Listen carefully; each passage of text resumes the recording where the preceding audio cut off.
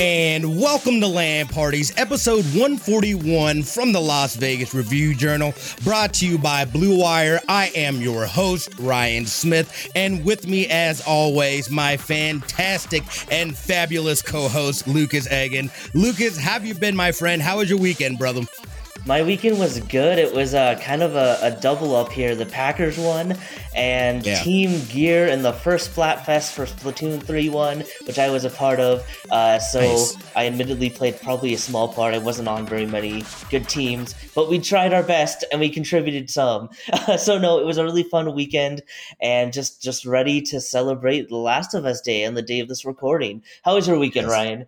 It was good. I actually got some solid gaming in. It was like the weekend of open betas for me. So I was playing Modern Warfare 2, which I did go ahead and pre-order. It feels good. I really like how it plays. So I didn't think I was going to go back to the Call of Duty series. And I don't know, Modern Warfare 2, I was like, I'm going to go ahead and make this jump into it. But the big game that I wasn't expecting, and I actually streamed it a bit here over the week, was Dragon Ball The Breakers, which is an asymmetrical 7v1 game, very similar to like a DBD or Evil Dead the game. And I had an absolute blast playing this. I didn't really know much about it, so when I jumped in, I kind of jumped in blind, quick tutorial, and then I just had an absolute, you can see me getting killed here in this video. Is terrifying, but overall it was a fantastic weekend.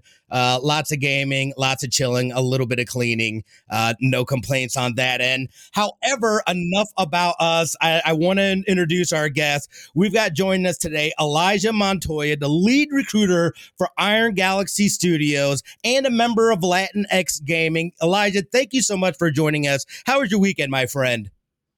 It was a delightful weekend. I've been on the road the last 4 weeks: New York, Seattle, Kentucky, Nashville. It's been a lot, so I haven't been able to game as much as I've wanted. But it's that thing where it's just like, hey, where can I fit in an episode of Rings of Power? How can I watch She-Hulk before I'm on this plane? You know what I'm saying? It's all that. Exactly. So I'm caught up. Andor, House of the Dragon. Gotta stay up on the old the pop culture. But haven't had as much time to game lately. But I still get my little Destiny fix in here or there. I wish it was still on the xCloud. It's not anymore. My heart's broken because I can't just play it on my phone. Yeah, that's funny. I'm also a Destiny player. I absolutely love it. I didn't even like, that's how you know, like usually I played earlier in the week, but I didn't play it at all this weekend. I was mainly on Modern Warfare and The Breakers, but yeah, I haven't even started the Rings of Power yet. I'm behind on House of Dragons. I think I'm an episode behind on She-Hulk. It's like I need to do some work, but I did start the Jeffrey Dahmer show on Netflix, that show is absolutely it's incredible. It's insane. It is absolutely insane. But I'm glad you had a good weekend. Before we get down to talking about what you guys have going on in Latinx and gaming, first we got some news. Lucas, why don't you lay it on us, brother? Yeah, so we're going to start with one of my favorite series of all time. So today when we're recording, is The Last of Us Day, and we got our first official trailer to the HBO series. And you know what? I am digging this. I like the vibe. I like the tone. And Ryan, I am just so pumped for this series. I know it doesn't come out till next year. I hope it's sooner rather than later next year, but I kind of doubt that. But look, The Last of Us, one of my favorite games of all time. I think this series is amazing. I've said this multiple times. The Last of Us is one of those games that I point people towards when they say, oh, can video games really be a powerful storytelling medium? Just that this whole series, I think, is a shining example of what storytelling can be like in gaming, and I just hope that this adaptation lives up to that legacy. They've got a lot of great source material to work with. It's always promising when Neil Druckmann is involved, who created The Last of Us, so that's always a great sign. And I think so far I've not seen anything that makes me worried, which is probably more as the best I could ask for right now. Super pumped for this. Yeah, the production value on this alone, they've definitely, you can see that they've definitely invested in this. They've got some solid actors that'll be a part of the series. I know the young lady, I remember her from Game of Thrones. Obviously, we know what's that dude's name? Pedro. Yes. Yeah. Thank you. We know, he's a fantastic actor as well. So I'm really pumped to see this again. This is one that I'm like, please let this be good. It's got to, because the games are so good. So, and like you're saying, the source material is there, but I feel like there's a lot of avenues and different routes that they could take and explore within the show. So, and I'm glad that this is a show and not a movie. That way we're going to have that proper character development. Things hopefully don't feel rushed. And I'm just curious to see what they do with this. But I think, and we've been seeing more and more video game adaptations into films, into TV series. We know there's more coming. I know there's whisperings and rumbles of a Destiny show as well, which I hope that is real. I think this is the future, for gaming and cinema and film. We're not getting those hokey Mario Brother movies or anything like that anymore.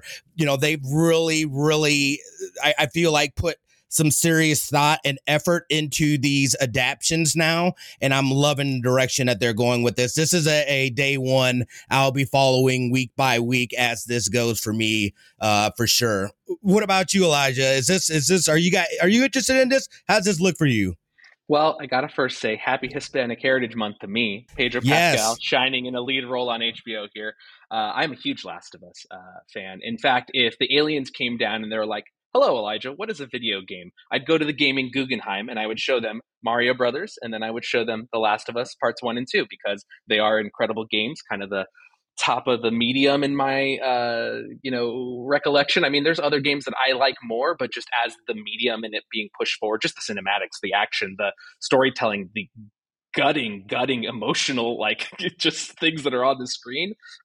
It's so interesting because with games, I think that you have a little more agency over them, right? You feel a little more maybe invested in the story than maybe some television shows or movies, even if you're with those for 10 years, right? Like with Lost or with Game of Thrones, how many years, right? But ultimately with these games, you have to do the terrible things in some cases. So I remember with Last of Us 2, there were times where I had to like go outside and take a walk because what I had just seen was just like too much. And like, I don't do that oftentimes with movies or with television. I mean, I will say when I saw Everything Everywhere All at Once, it was one of those things where I had to sit there in the theater in silence for a while because just like, wow, what a film. But yeah, like it's those moments that I think that we're chasing where you're just like, holy cow, like you just feel it so much as a human and you're empathizing and all of that. So this Last of Us show, it looks absolutely incredible to me. I can't wait to see what they do with little Lyanna Mormont there and my guy Oberyn Martell. Like it's two Game of Thrones actors coming in. I love that. But also, I will say, how dare you besmirch the OG Mario movies, the corny goofy one, especially during Hispanic Heritage Month. John Leguizamo is a saint as Luigi. How dare you, sir? No. Okay, and let me be clear. The thing that I have a problem with that movie is Dennis Hopper being King Koopa. Come on, man. Everything else was classic. The Goombas, amazing. Yeah, I think this is going to be, I mean, not only that, but I really feel that this show is also going to open up the world to folks that aren't necessarily or wouldn't consider themselves gamers, especially after watching this show. We're seeing it with Cyberpunk now, Cyberpunk Edgerunners, which I just finished. That was really, really good. Now all of a sudden they're having a big uptick in their player base because folks are getting out and saying, oh, I really enjoyed the show. Let's check out what the game's about. And that game and the show, they mirror each other. So you're getting that experience. And if you're able to get into the show, it may get people to say, oh, we have this. Let's check this game out and see what it's all about. So I think this is huge. Again, this comes off the back of them doing this remake of or remaster of The Last of Us Part 1 that just came out. So we had talked about that, I don't know, a few episodes ago, and just how we aren't necessarily the target demographic. I'll wait. That's something that I'll wait for. I didn't have to get it at $70, but I know that there are people that haven't had a chance to play that first game yet, that went out and got the first one that's going to be optimized, or that's optimized for the next gen consoles and all that stuff. So this is going to be huge. I have a feeling this is going to be huge, not only cinematically, but also for the game and building in and growing an audience for them to go in and see this. And this is, like you guys are saying, one of those games is like, if I have a game that somebody said, what game should I play? The Last of Us 2 would be two of the games I'd say this is an absolute must. Play those games. Yeah, and I also was thinking about this and the importance of having this adaptation on HBO. Obviously, we've seen huge game adaptations lately with like The Witcher and everything, Halo over on Paramount, but HBO still has that kind of prestige to it. Their projects are generally almost always well regarded, and oftentimes are huge ratings wise. So just the fact that this adaptation is going to be on HBO and it's got a little bit of that extra oomph behind it because people associate HBO with quality a lot of times, I think is also important. That can help maybe drive the overall quality of future adaptations forward is what I'm hoping. Do you think, have they said anything about like a rating for this? Because on HBO too, they're not restricted by language barrier or anything like that. Even the gore. I mean, because the game, there's some fairly gory moments. So I'm wondering how much of that kind of stuff is going to make it over to the actual series, or if they're going to keep it a little more friendly just to keep that audience bigger. I haven't really heard anything in terms of that. Have you? No, but I wouldn't imagine they would tone it down much. I think shows like Game of Thrones will kind of show people's appetite for adult content, I guess. I don't know how to describe that. Is mature content for blood? Right, exactly. that they can take a lot. So I would imagine this is going to be a very gritty adaptation that's going to have a lot of gore in it. Yeah, I'm excited for this. And we don't even know yet. We just know it's coming out next year. They haven't had an official date as to when it'll be coming out. So it'll be interesting to see when they drop it too. If it's something that's released maybe during the summer, or possibly, my guess would be that maybe they'll be looking to target the fall. I guess it would make easy marketing if they released the first episode today next year on The Last of Us Day. Right. Oh, that's true. That is true. I can't wait that long. No thanks. No thanks. I know. I need it now. This is good stuff. Definitely we'll be talking about this more as we get closer to it and when it comes out. So we'll let you guys know. Switching gears real quick though, we got an official date. Dates, I'm sorry, for E3 next year. It is, as we know, it's a summer gig. And I like how they have this broken up. Again, we know that ReedPop, they're partnering up with ReedPop. They do things like New York Comic Con, PAX conventions. So, like, they know how to put on a good convention. We were saying it, too, like, I remember here episodes ago, we were like, man, is this the end of E3? Is it even necessary anymore? And after this past year, at least for me, there wasn't really anything that replaced it. I mean, we had the Summer Game Awards or Summer Game Fest, I'm sorry, that extends over multiple months. But like just having this one drop, and this is going to be starting on the, the business days is the 13th through the 15th, and then it's open to the public the 15th and the 16th. And I absolutely love that because, again,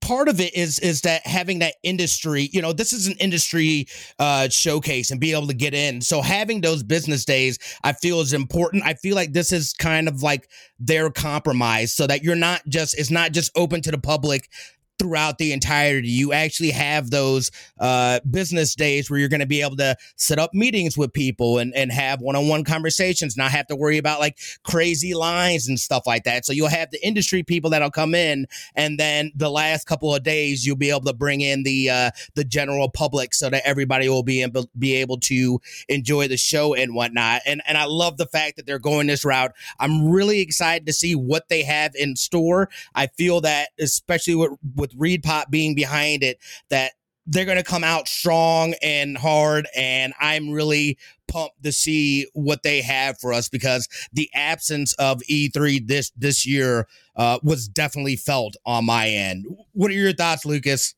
Yeah, I'm really glad that they're splitting a little bit of the time between industry professionals and the public. I'm sure that will save a lot of stress for everybody. With an event as massive as E3, it will be nice. If we go cover this, Ryan, it'll be nice to have a couple days to get some content ready and have that time to schedule interviews, book meetings, whatever we needed to do, and then have the public kind of be able to come in and not be jockeying then with quite so much with everybody else trying to book meetings and whatnot. So I definitely like that. I think ReedPop is going to be a good partner overall. Like you said, Ryan, we had talked about how E3 had seemingly hit some struggles, not seemingly, did hit some struggles, and needed to kind of redefine itself to find its place again in the landscape, especially given the success of Summer Games Fest and all that good stuff. So it's nice to see that. I will say, as for the public days, even though those 2 days I'm sure will be massively busy and just craziness, if I was going as a member of the public, I would appreciate that it's just a couple days, a little easier on the wallet to not have to try and book a room for longer, because it's already going to be crazy expensive just for those couple days. So that I think being more budget conscious is helpful, and just glad to see some more concrete plans come forward. I'm really interested to see how ReedPop kind of helps shape this into something a little bit different, and how it kind of differentiates from some of the other conventions they help run. Yeah, I agree. Elijah, is this, did you feel the absence of E3 this year? Is E3 one that you follow closely, or you're just kind of like, meh? I think in my high school days and middle school and stuff like that, I'd have like those weekend parties with your friends where you get together and you watch all the conferences. And that's back when everything was on one day. Like I remember like way, way long ago, Sony, Nintendo, and Xbox all went on their own, or all went on one day. And then eventually, it kind of evolved to have, Xbox went on Sunday, and then Nintendo would go on like Tuesday, and then Sony would, so like it kind of split up. And I think the fracturing, I think, kind of got away from that like 1 week of massive news. But to the companies, this is like a personal opinion, right? But it's smarter to have like a week to let your stuff breathe, to let there be all these articles written about your stuff before it's bombarded or buried by other stories about something else from the next showcase that just happened 20 minutes later, right? So I do think like the Summer Game Fest idea in GameSpot had those Key 3 shirts last year where it was like E3 but for Jeff Keighley. I didn't miss E3 because it was still kind of happening in a sense, and I never went in person. And I worked in comic conventions for about 10 years, and it was something where I love that public aspect where fans are being themselves. But it's interesting that they have that split, right, where it's like the business days and the public days that you're showing here, right? And there's that one day, the 15th, where I guess both groups will be intermingling. So I guess someone from IGN is going to have to see me in my terrible 2B costume, from here, like my cosplay. Like, I love it. That gentleman shouldn't be wearing that. And I'll be like, whatever. Just getting these jokes off. I didn't know where I was going with that one. Yeah, no, and I totally get that too, because there is that good mix, and that is some of what I like about Summer Game Fest, is that there is that time to be able to breathe a little bit, and you're not just completely hammered with news. So, but at the same time, I kind of miss that excitement of news. So it's like, you just take one day off of work and you just hang out with friends. Yeah. Exactly. Yeah, and I'm hoping we're able to get out there and cover this. I think it'd be amazing. I've never had the opportunity to go out there. But yeah, I think that, again, I feel that I was wrong in saying, I was like, kid, at one point in time, I was like, I don't know that there needs to be an E3. But the fact that, again, there's that emphasis on these industry days, and then you're going to have these public days as well, I feel is going to be huge in their favor. And then ReedPop, they know how to put on conventions. So I've got big expectations for what they have planned. Who knows what they have planned, but I think it's going to be awesome, whatever it is that they do. Yeah, we definitely need to be out there next year, Ryan. Just prep the time off, and who knows, maybe work will help cover the Come on, buddy. On that note, let's take a quick commercial break. We're coming back speaking with Elijah, Latinx in Gaming. We'll be right back, y'all.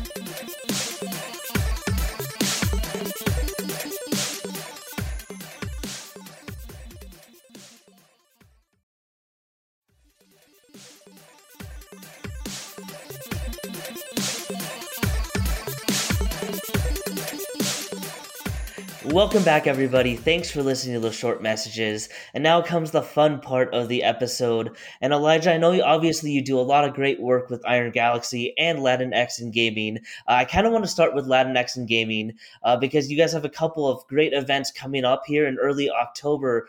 Talk to us about both of them, and what can people expect? Oh my goodness, there's so much to cover. It's happening. It's starting. It's this Friday. Oh my gosh, it's this Friday. But wow. What's great is that Unidos is our part Twitch telethon, part community spotlight. It's going to be on the front page of Twitch, which is fantastic. We thank them for partnering with us. But we have a slew of amazing things happening. So multiple hours every day, you're going to see deep dives from developers. You're going to see amazing indie games showcasing what they've got. You're going to see different people cooking tamales in Norway, because that can be a challenge, right? You're going to see people speed running games. You're going to be checking out things like Resident Evil 4 Randomizer. I mean, there's a lot of content packed in each day. We're going to be releasing those schedules here very shortly. But really, it's a place for us to showcase all of the talent that is in the community, to give them some shine and spotlight on the front page of Twitch. We've got amazing companies sponsoring us, being partners. We're going to have over 100 game codes to give away. There's going to be NZXT PC giveaways too. Basically, we're incentivizing your donations with awesome game content.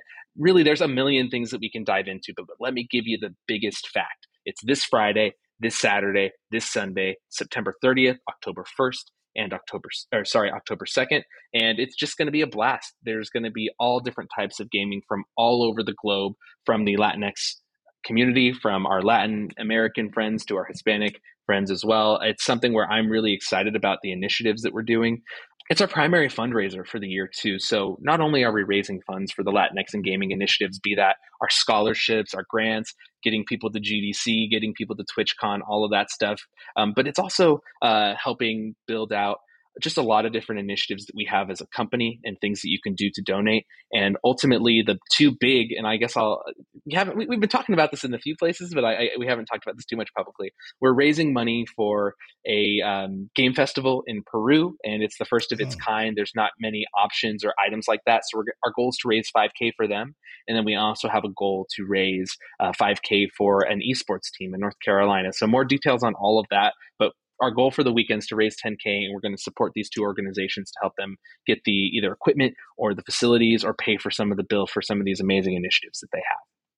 That is amazing. That is an awesome goal, and hopefully people can come in and help. It's great because you talk about just the variety of content you're going to have here. When you're planning out an event like this and you're getting ready to celebrate everything, the culture and how it intersects with gaming, and like how are you making decisions on this schedule? It seems like a pretty daunting task there. It is, yeah. I would say, well, first, it all starts with an open submission form, right? So we let anyone apply, and I think the maybe some of the content that gets through is some of the stuff that's either the most detailed and fleshed out, that it's clear that they have an idea of what they want to do. I want to talk about mental empowerment in the games industry, or I want to give people the chance to know how to set up their stream, and like this is like a full like, hey, take it from beginning to end, how you operate OBS and how you use your cameras and all this stuff to become a streamer, right? This is a panel that's happening in Spanish, and it's our first panel of the day on Friday. And it's something where like we feel that these kind of things are valuable, right? So it's like having that balance of educational, like things that can help the community, groups we should spotlight, right? Organizations that we want to elevate, right? But then also it's like, hey, we also want to have some hype. We want to have some fun, right? We want to see the silly that we have. So like people are playing Valorant, right? People are playing Splatoon. You want to be a little conscious of what's popular right now, whether it be with Cult of the Lamb, and we're partnering with Devolver Digital. They're giving us codes, but we're going to play the game too. Or with Ubisoft, they're going to be giving out some codes, and we're going to play Riders Republic, right? There's a lot of different things where we try to have that synergy. Last year, we had Xbox show up, and they talked about how Horizon is set in Mexico, right? They had the lead designer there, and that person didn't have Hispanic heritage, but they were able to talk about why the game setting was so enriched by Mexico, right? And then we have Xbox returning this year, and they're doing a career panel, and they're doing a panel about the people from Hispanic origins at the company, right? So it's this thing where I think kind of we want to alternate between having enough educational stuff, enough fun things, but it is a hard challenge because, you know, if we get 100 applications, right, there's only, you know, so many hours in that weekend, so you have to kind of be picky and choosy, right? But I think it's about having balance, right? Like someone speedrunning Celeste and someone speedrunning Resident Evil are very different, so you probably wouldn't put those back to back. But then you also just want to have people with their community just playing Valorant, right? You want to have the variety, have some Overwatch in there, right? So it's really about I guess I didn't answer your question too much because it's a very difficult challenge, right? You have to just kind of make the call. But you know, also I think this is something important too, right? Because we're Latinx in gaming, right? And that means that we're inclusive of a lot of genders, right? So having good balance on the representation, not only globally, like right from demographic locations, but also backgrounds too, and also from gender as well. So like that's a big thing too, that we want to make sure that we're filling this showcase with the types of faces that come from our countries. And you know, for folks that may not be familiar with Latinx in gaming, can you just tell us a little bit more about the organization as a whole and how maybe people that don't know about it would be able to get involved? Yeah, of course. So we have a Discord. You can join it at any time if you want to volunteer your time or join our efforts. But ultimately, there's a few goals. One is to spotlight talent, to help you get your initiatives to different gaming companies because we have connections. Many of us are in the industry. I would say that all of us have full-time jobs, and we're dedicating and donating our time so that we can help build roads for people from all underrepresented backgrounds. Of course, Latinx in our name, so we do have more Latin and Hispanic, you know, initiatives, right? But our event that we do every summer called Conexion, and this is something where we partner with all of the studios in the industry and we bring them diverse talent from different backgrounds, right? And we have them have a chance to speak with recruiters from these companies. And many of us are all over the industry, and we're doing what we can to share our connections and to share our initiatives with the higher ups and the awesome, incredible people that we work with, all the talented creatives we work with in the industry, but then also, hey, can you donate your time to do a portfolio review or resume review? Can we do an on-site networking event because this person might be able to find the person that's going to help them get to the job that they want to get to? But I'd say we play nice with all the other organizations in our area too, like Gameheads is a group we love working with a lot. There's been like this rise of employee resource groups, ERGs at different companies as well. So we're partnering with them as much as we can. But I mentioned that event Conexion, right? And it's something where we connect people at a recruiting event. Essentially, there's, you know, portfolio reviews, there's resume reviews, there's mentorship sessions, and then there's also speak to some recruiters and hopefully get game jobs. But that's open to all backgrounds. It's not just people who are Hispanic or Latinx. Everyone from every underrepresented background is allowed to apply and to be a part of that process. So for us, it's about building roads because those roads don't always exist, right? Whether it's generationally, you don't have the money, you don't have the skill sets, the funds, you know, you didn't even know that gaming was an option for you as a career, right? And it doesn't always take school. A lot of the times you need that degree. Some other times you might not need it as much in different areas, right? But I think when people think about games, they think like, oh, I need to have art skill or engineering skill, right? Programming skills, design skills, right?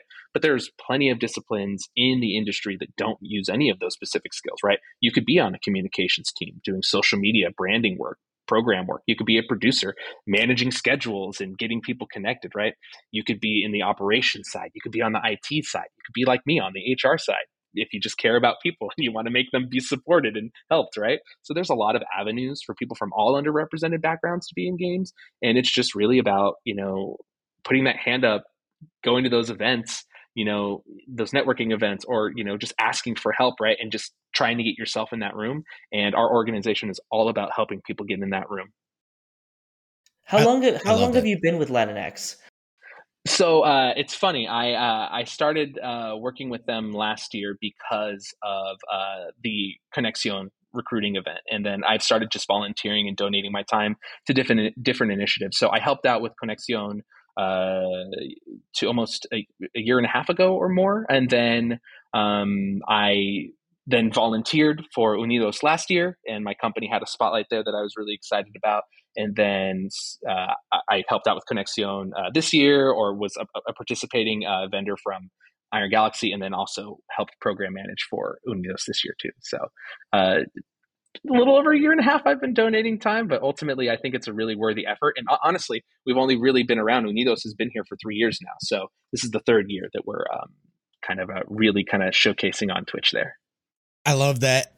Sorry. So I'm just wondering, especially now in this day and age, and having that kind of representation throughout, and you're as you were stating, Elijah, in all kinds of different areas within gaming. How much of an influence do you think that's having on other people? I know for me, I really got, I don't know. I felt great playing Deathloop. Probably one of I said it was my game of the year last year. You don't have a lot of Black protagonists. So like I was really for myself, I saw myself in this character. How much do you guys, or do you think, within your guys, people that are developing games and things like that, just having that influence and being able to show this side and be able to bring this side out in the gaming industry? Yeah, I think it's really paramount and super important. And this is, I think, this is not just a games thing, right? It's a thing across all of media, whether it's there being more inclusive faces in the MCU, right? Or in different spaces in Lord of the Rings, Rings of Power, right? I think that having more representation is super important. So I'm going to use a game example like you did too, right? So I think there's a tendency for everyone to call Miles Morales Black Spider-Man, right? And he's Black, but he's also Puerto Rican, right? And in Miles Morales, this is like just a personal opinion of mine. Like I had never seen a video game have such a diverse set of people just like having dinner. And like, for me, it was this weird thing. I was like, oh, wow, they're just like allowed to exist and not be like I don't know, like in like when I saw that dinner scene in Miles Morales, and it was just so many different diverse people in a room just eating dinner and like celebrating Christmas. Like I got really emotional, and I still get emotional just thinking about it, because it was like one of those first times where you're like, oh wow, like you can see yourself in the game, right? So you playing Deathloop, it's the same thing, right? Like I think that people are just so inspired by voices or stories that are like their own or that they can empathize with, and it means so much to not just have someone look like everyone for a while, the guy from like Prototype or from what is it, Infamous, like it was all just that same dude, bald dude on every game cover, right? And it's so funny that like how much all of that stuff means more, right? Whether it's with Aloy in Horizon, or just the diversity of different types of people that are in games is really important. But when you say like in the games industry, like what does that mean? How much is that, right? I think having more people in the room, in the conversation, hopefully then there will be more inclusive character design and more inclusive characters across the medium, right? But I think the work all starts with getting more people in the industry. So then naturally it won't be well, why is our protagonist from this background XYZ? It's just like, oh, this is a game that would be set in the world that would have people from all backgrounds, right? Like, so I think that that's something that's growing and changing, and there's a lot of people who have a lot of different opinions about all of the changes. But ultimately, I think I'm really happy with the direction and the changes that I've seen. And I do think it starts with there being more people just being in the conversation from different backgrounds, and it not just being all the same types of people in the writer's room, in the pitch room, and whatever it is. And obviously Latinx is doing great things, helping to educate and lift people up to make their way into the games industry there.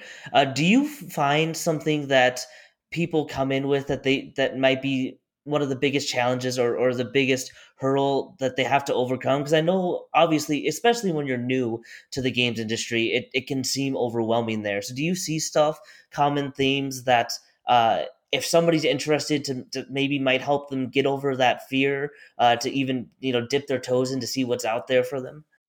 Yeah, and there's an engineer who I work with who would probably speak to this better, but it's essentially asking too many questions and not asking enough questions, really. And I'll start on the not asking enough questions, right? So when you're not asking enough questions, you're finding yourself getting bogged down, stuck in the same areas. But I think a lot of people either have that imposter syndrome or they don't want to seem like they don't know something and they won't reach out for help because they're afraid to look less than someone else. And it's a Yeah. bad thing to communicate that. But what you do is you end up wasting valuable, and I'm going to say valuable company time, but essentially like what I mean is that like you're wasting time. If you would have simply just asked a quick question, then you could move on and get your tasks done on time. And then getting tasks done on time is something that is really a benefit to you, right? You need to kind of become an expert in making estimates on how much your work is going to take if you're an engineer, an artist, or a designer, right? But so asking not enough questions is if you're getting stuck in the same areas, if you find yourself frequently being late on tasks, you're not asking enough questions. You're not being humble enough to say to yourself, I don't know everything, because you just got into the games industry, right? You're not supposed to know everything. I'm sure that there are people who are senior developers who don't know everything. They're still going to Stack Overflow and Googling things on C++ problems, right? Like at every level, we're always all growing and learning every day. So the first thing is having that humility and communicating with your team. Because if you don't communicate that you're stuck on something and you don't ask or reach out because you're worried about someone thinking that you're less than or that you don't know, or that you're not a fit for the job and having that imposter syndrome, you can put yourself behind, and then you putting yourself behind could put the team behind, right? So if you're frequently communicating early and often about when things rise up, like, you can spend the time Googling, right? Like maybe take 30 minutes to an hour Googling, trying to fix it on your own, right? Maybe an hour is too much, but it's this thing where like, yeah, you can spend that time and kind of invest and try and Google something, but then ultimately it's going to save you and everyone in the process more time if you do have that humility and you can reach out about something that someone might just know, like, oh, put this comma here or put this colon, whatever it is. And it could be something design or art related to, right? So that's the not asking enough questions. The asking too many questions, I think a lot of people will tell you can't ask too many questions. But when I think you can ask too many questions is if you've asked a question, it's been answered, and you ask again, right? Like if you've already received the answer to that question and then you ask it again, that's when you're doing yourself a bad thing. And I think a lot of people will like answer this question, just be like, or like when you walk up to someone and they like have a sigh of a reaction of you reaching out to them, or if you're not getting communication answers like very quickly, right? Like that's kind of the thing. But like, yeah, if someone gives you an answer, you need to process it. You need to take it in. You need to like, and if when you get that answer, if you still don't understand it, you can ask for more context and follow up. But ultimately, if you get an answer, you shouldn't be asking that same thing again repeatedly, because that's too many questions. So yeah, that's kind of the, like I said, you were asking like, like what's kind of the common pitfalls someone entering the industry and stuff like that. And I think this applies to almost any job, like in tech, in games, and in a lot of places. Obviously, also with Latinx and gaming, you've got another great event, your guys' first mobile game jam coming up here in October. Can you talk about how that kind of came about and what people can expect from that coming up here soon? I would tell everyone to take a look at it because there are some fantastic details. There are some fantastic prizes. Elaine set that all up, and it's, of course, with the big homies over at Riot. So, I'll let them speak for themselves. They're doing this. This is really cool that they're doing this. And it's something where like, I just love kind of the just everything about it. I'm just a huge, huge fan. So I would say that the details are all up on our thing. It has the theme, it has the full dates, it has the parameters, all of that. So please check that out. This is for everyone. This is something that's like really, really, really exciting. And I think game jams we've always kind of dabbled in a little bit, and this is like really us kind of taking that next step in the game jam space, kind of leveling up in a sense, in my mind. And man, I just love the idea of game jams because of what can come from them. That the next indie game could just be made from someone being like, yeah, I want to make a game with a squirrel who gets fatter when he eats nuts, and it's a platformer, right? Like, I don't know, like that's mine, by the way. Someone's going to steal that. And he said, as they eat, he gets fatter. It's a platformer. For folks that may not know exactly what a game jam is, can you explain that? Yeah. A game jam usually has a small parameter of time. So this could be anywhere from, 2 weeks to 2 months. And typically what you do is you have a small team, a team of maybe 1 to 3 to 5 to 10, and you all kind of make a quick little prototype for a game or a quick rough feature idea or something like that, with the hopes of then getting that funded by the company that's potentially putting on the game jam. Now, sometimes game jams are just for students or educational folks, just keep those skills sharp. It's really good to work with different disciplines, right? And what I mean by that is, like, if you're an engineer and you're not working regularly with artists and designers, that's something that you should be doing, right? So game jams are really good ways to keep that going. You may have a group of friends from school that you could do this with. You may have some friends that you have, right? Just from outside of your schooling that you've just always known, right? But it's really a good way to keep your skill set sharp.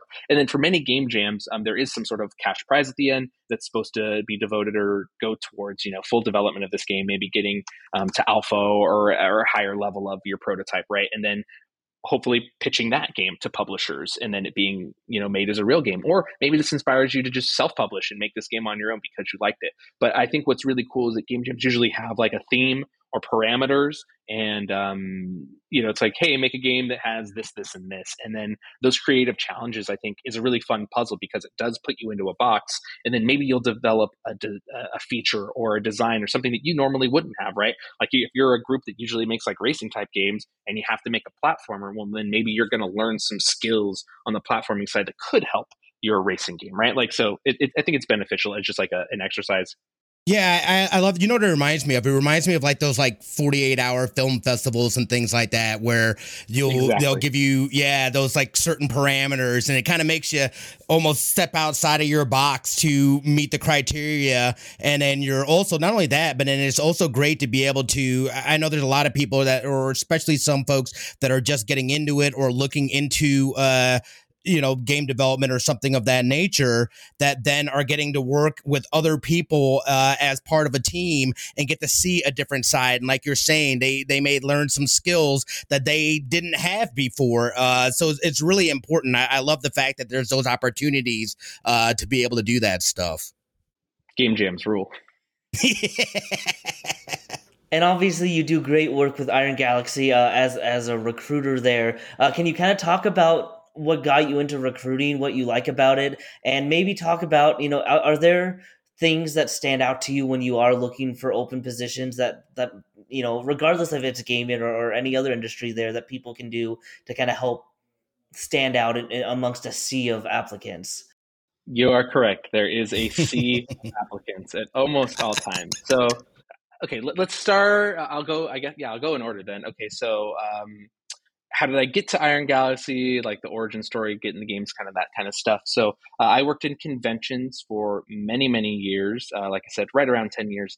And then the pandemic happened and my industry disappeared overnight. So I pivoted. I figured out what I had really been doing with event management or being a kind of showrunner for cons was part social media management, part brand management, part production, part schedule managing, all that kind of stuff. So I pivoted into kind of the communication side of the different industries, right? So the first thing I did was I found a bunch of indie games on Instagram and on Twitter that I liked. I reached out to them and asked if I could volunteer my time to either run their PR campaign leading into their launch, or if I could work on social media, if I could grow their followers on Twitter or on Instagram, if I could like clip out gameplay footage and kind of show off their game in creative ways.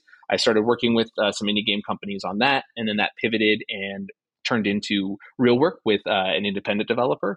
And what I would say is that if you're looking for like that first little foot in the door or a part-time gig just to get any one credit so that you can get to that next thing, right? Work with indies is a really great place to do that. They definitely have like a lot of those like maybe more entry-level roles or roles that could potentially lead to that first gig. And then there's a place called Hitmarker that is really good for that too. Hitmarker has a lot of like remote, part-time, full-time, just like limited contract things too. Because I know that none of us want to be on like that limited contract, but in some cases, just having any credit is better than no credit, right? So that's what I'd say to kind of pursue, because I helped launch an indie game into Game Pass called Rain on Your Parade. I'm a big fan of it. You play as a jerk cloud and you ruin people's days. It's super silly. I was credited as Eli Montoya, not Elijah Montoya, and my mom got mad. She's like, "Why didn't you put your full name in this?" And I was like, "So what? Like, it's not that deep." I go by Eli at work. Like, it's this ridiculous thing. My mom's ridiculous. So then doing indie games led me to apply to Iron Galaxy. I actually picked Iron Galaxy over different video game jobs, and it was really down to the people that I met. I actually applied to be a community manager, and the lead recruiter there, he got me on the line, and he was just like, "Hey, would you be open to joining my team?" And I was like, "Oh, well, I've never really done recruiting before," but that's essentially what managing a convention is. It's part networking and it's part sales, and you're working with security teams and limo companies and agents and celebrities and managers and cosplayers and vendors and sponsors and all this stuff. So you're essentially managing relationships and getting people what they need and trying to make all sides happy. So that's a lot of what recruiting is. And I'd say that I really love it. I've been with Iron Galaxy closing in on 2 years now, so we're getting close to that 2-year mark, and I couldn't be happier with the decision. And there's a myriad of reasons that I can give you why Iron Galaxy is great, but I think the main one that I will say is that it's a company, and maybe a lot of places in tech, you'll see a lot of like bullet points on the website that say that they care about X, Y, and Z, right? And with Iron Galaxy, I guess the biggest compliment I can pay them is that I've seen us deliver on all of those bullet points.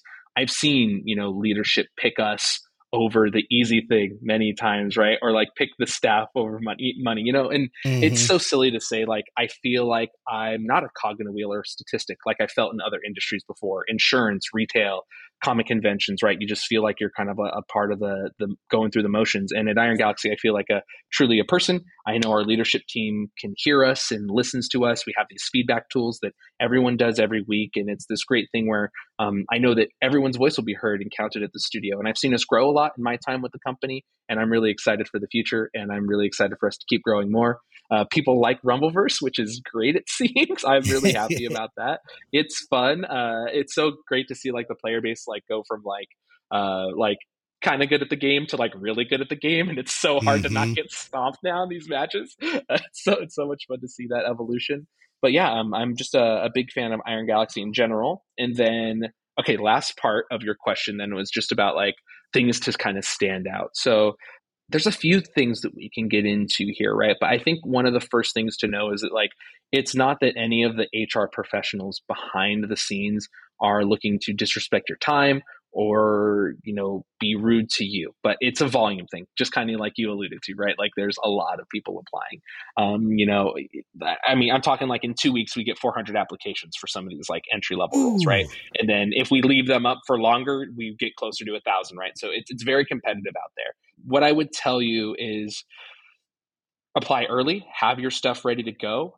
With your resume, make it one page as possible, make it easy for someone to read, because statistically, and this is just based off of the volume of applications that a lot of places are going to get, someone will spend 1.5 minutes to 2 minutes reviewing your resume and maybe a minute on the portfolio, right? But you got to make this stuff easy for the HR professional reviewing it, but then you also need to make it also draw in the hiring manager from like engineering or from art or design or IT, right? You have to not only speak to the language of the department that you're applying for, but you also have to make it easy, readable, and legible for someone to get through, right? So wall of text is not where it's at, but you can help someone find a fit for you, right? So let's say a lot of places have what they call knockout questions, which would be, do you have this many years of this skill X, or have you shipped this many titles, or have you been in the industry for this many years, right? Those are typically knockout questions. We don't typically have a ton of those at Iron Galaxy, but a lot of companies do have them. So if it's a thing where you're answering yes or no, and you answer no, that might put you in their automatic rejection pile, and you might get just a rejection in a certain amount of time, right? But if you give context to someone in your resume, so let's say, and this is a hypothetical, right? Like let's say the hypothetical bar for years of a skill is 3 years, And then you on your resume list that skill, right? Oh, I have a skill for C++ or Unreal or Unity or whatever it is, Maya's Substance Painter, any of these things that can be your technologies or skills that you might list. And you have like 2.5 years or 2.8 years of that skill. You should probably put that context instead of putting like, for as an engineer, let's say you dabble in GarageBand and in Photoshop. Well, an engineer's probably not using that too much in their day-to-day work at the studio. So maybe put relevant skills and then give context to those relevant skills, right? Like, hey, 2.5 years of C++, right? Oh, well, if my imaginary bar is 3 years, but everything else on your resume is a fit and you're almost there on the skill side, you're giving that door, that crack open, right? You're giving yourself a way for me to screen you into the process and not out of the process. So the same thing applies to the portfolio too. It's basically, hey, did you put the link in your application? Did you put like the actual place that you want me to see? Because you can't guarantee I'm going to have time to click around to every page, right? Right. Is the thing you actually want me to see, your most recent thing or the thing you're most proud of, is it at the bottom of that page? Does that person have enough scrolls in their thumb to get all the way down there? So basically, wherever they land, try to overload with as much and like when I say overload, I don't mean like be tacky. I mean like, if you want someone to see your about me, then put that on the right. Do two columns, right? And if you want them to see your most recent game prototype, then put that on the left, and then give context and have those screenshots of the back end with your blueprints and all this other stuff, right? But you want to kind of like right away, as soon as I get to the page and I land, I need to see what you want me to see. And everything in that portfolio needs to support whatever your headline is, whether it's programmer, game level designer, whatever it is. Everything in your resume and in the portfolio needs to be a pillar that supports that headline or that title. It needs to build it up. And the last thing I'll say is please put your email in correctly. Read it 15 times and make sure your email's in there correctly, because there's nothing more annoying than me trying to reach out to someone because I do want to hire them and their email bounces because it's wrong. Oh, no. It's so sad. It's so sad, and it happens way more than you would think. It's so sad. That's terrible. What a way to take yourself out of contention. Right? Let me ask. Yeah. Sorry, go ahead. Oh, I was just going to say, don't make your cover letter the speech from Taken. Yeah. Wait, did somebody do that? I'm not kidding. Yeah, it's great. But like instead of like kill, it was like get hired or something like that. I did that before. It's really funny. Oh, that's fantastic. Let me ask one last question for myself. Please, yeah. Being in the gaming industry, is this something that you were always working towards, or is it something that just, as you were going through stuff, you're getting older and doing things, you're like, hey, here's an opportunity. Let's see what this is all about. Oh, I've been doing features and ideation for games since I was in 6th grade. So this was always the hope, but I didn't, like many people, feel like I had a pathway there. When I was growing up, it was like, hey, you should join the military. That's what my mom wanted me to do, right? Mm-hmm. Maybe some of my family members wanted me to become a mechanic. So I didn't see this pathway for me. But what I did was I kind of just tried to go into rooms where I was passionate about the thing I was working on. And I did luck out. My story is not the same story that everyone will have. There is a lot of failure and strife and rejection and not getting what you want along the way. I've interviewed with a bunch of major tech companies that were like, I got to the final round, they flew me out, and then it just fizzled out. And then there were other places that I interviewed with that weren't a fit for me, and they gave me an offer, and Iron Galaxy is where I landed, and I couldn't be happier about it. But yeah, games is always what I wanted to do. And I'm doing a portion of it, and I really get to kind of love and see the background of games and what's happening too. So I'm learning a ton, and yeah, I don't need to do the glamorous part of game dev. I just want to be a part of the cool process. So yeah, this is where I always wanted to be. Perfect. You know what? We got to have you back on just to talk about career stuff, because one thing you just brushed over there is when turning down a job offer that's not right for you is one of the hardest things I think I found in my life, because there's always that desire of like, but they offered me, like, this has to be like, it's like, this is the next step. And like, just being true to yourself and knowing really where you want to go, both career-wise and from like a culture fit, I think is something that people tend to overlook. And yeah, we got to have you back on, because I feel like we could go down that rabbit hole for a long time there. But I just wanted to say that is weeks, right. That I just want to say that's a powerful thing you just said there, to know what you need and stay true to that, even if it means saying no. Yeah, trust your gut. Yep, absolutely. Elijah, again, tell us what is coming up for Latinx in Gaming. Lay it on us, brother. Ooh, man, this weekend, September 30th, October 1st, and October 2nd. That's Friday, Saturday, Sunday. We've got the Unidos Game Stream. It's our main charity fundraiser. We are a nonprofit 501c3 organization, but what's great about all of this is there's game code giveaways, there's speed runs, there's spotlights. People are making tamales in Norway. I'm so excited for that one. You have no idea. I don't know where you find all the ingredients, but it's going to be a great celebration during Hispanic Heritage Month with our partners. Thank you so much to Twitch for putting us on the front page for that. But you're going to see a bunch of talent. You know, it costs you $0 to follow someone, to retweet someone. So please, if you have the time, if you have the energy and the effort, please go support some of the initiatives and some of the amazing creatives you're going to see coming up. There's also going to be developers there talking about what it takes to be in games and how you can get there too. So some great advice you can soak up. But ultimately, I just am so excited that we have a platform to show off all the talent in our community. And I would love to raise some funds so that we can get more people, more amazing things too, right? Scholarships, grants. We want to get into GDC, into TwitchCon, and fund more amazing events like Unidos and like Conexion, our recruiting event. So yeah, that's it. That's the jam. Follow it. Twitch TV .game, whatever. I don't know. The link was up there. Latinx in Games, Twitch.tv. Absolutely. We'll be checking it out. And again, it's going to be a fantastic event. Lots of stuff going on. Elijah, thank you so much for joining us. We really appreciate it, my friend. You're very welcome. Thank you so much for having me at the LAN parties here. Absolutely.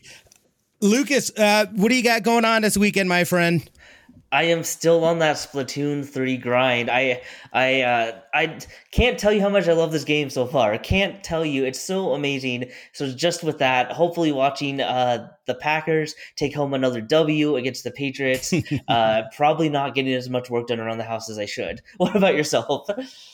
It's tough because I'm heading out next week for TwitchCon, and then next week's also my birthday. So I think we might do some birthday celebrating this coming up weekend. I've got a busy week this week, so it's gonna be nice just to relax and kind of get back into, all right, it's not a super grindy week. So I'm looking forward to it. And other than that, gaming wise, you already know Destiny 2, probably do some more Modern Warfare 2. And if the Breakers is still available, I'm going to try to get some of that in. I did beat Live Alive. I've been playing that on Switch. Absolutely fantastic game. I loved it. It was just a fun JRPG game that I've never played before. So if you're looking into something like that, Live Alive, I highly recommend it. Again, guys, thank you so much for joining us. Don't forget, hit us up on the tweeters at LAN Parties Pod, at Lucas Eggett, or at Smitty2447. We hope you guys have a fantastic rest of your week, and you already know what it is. We love your faces.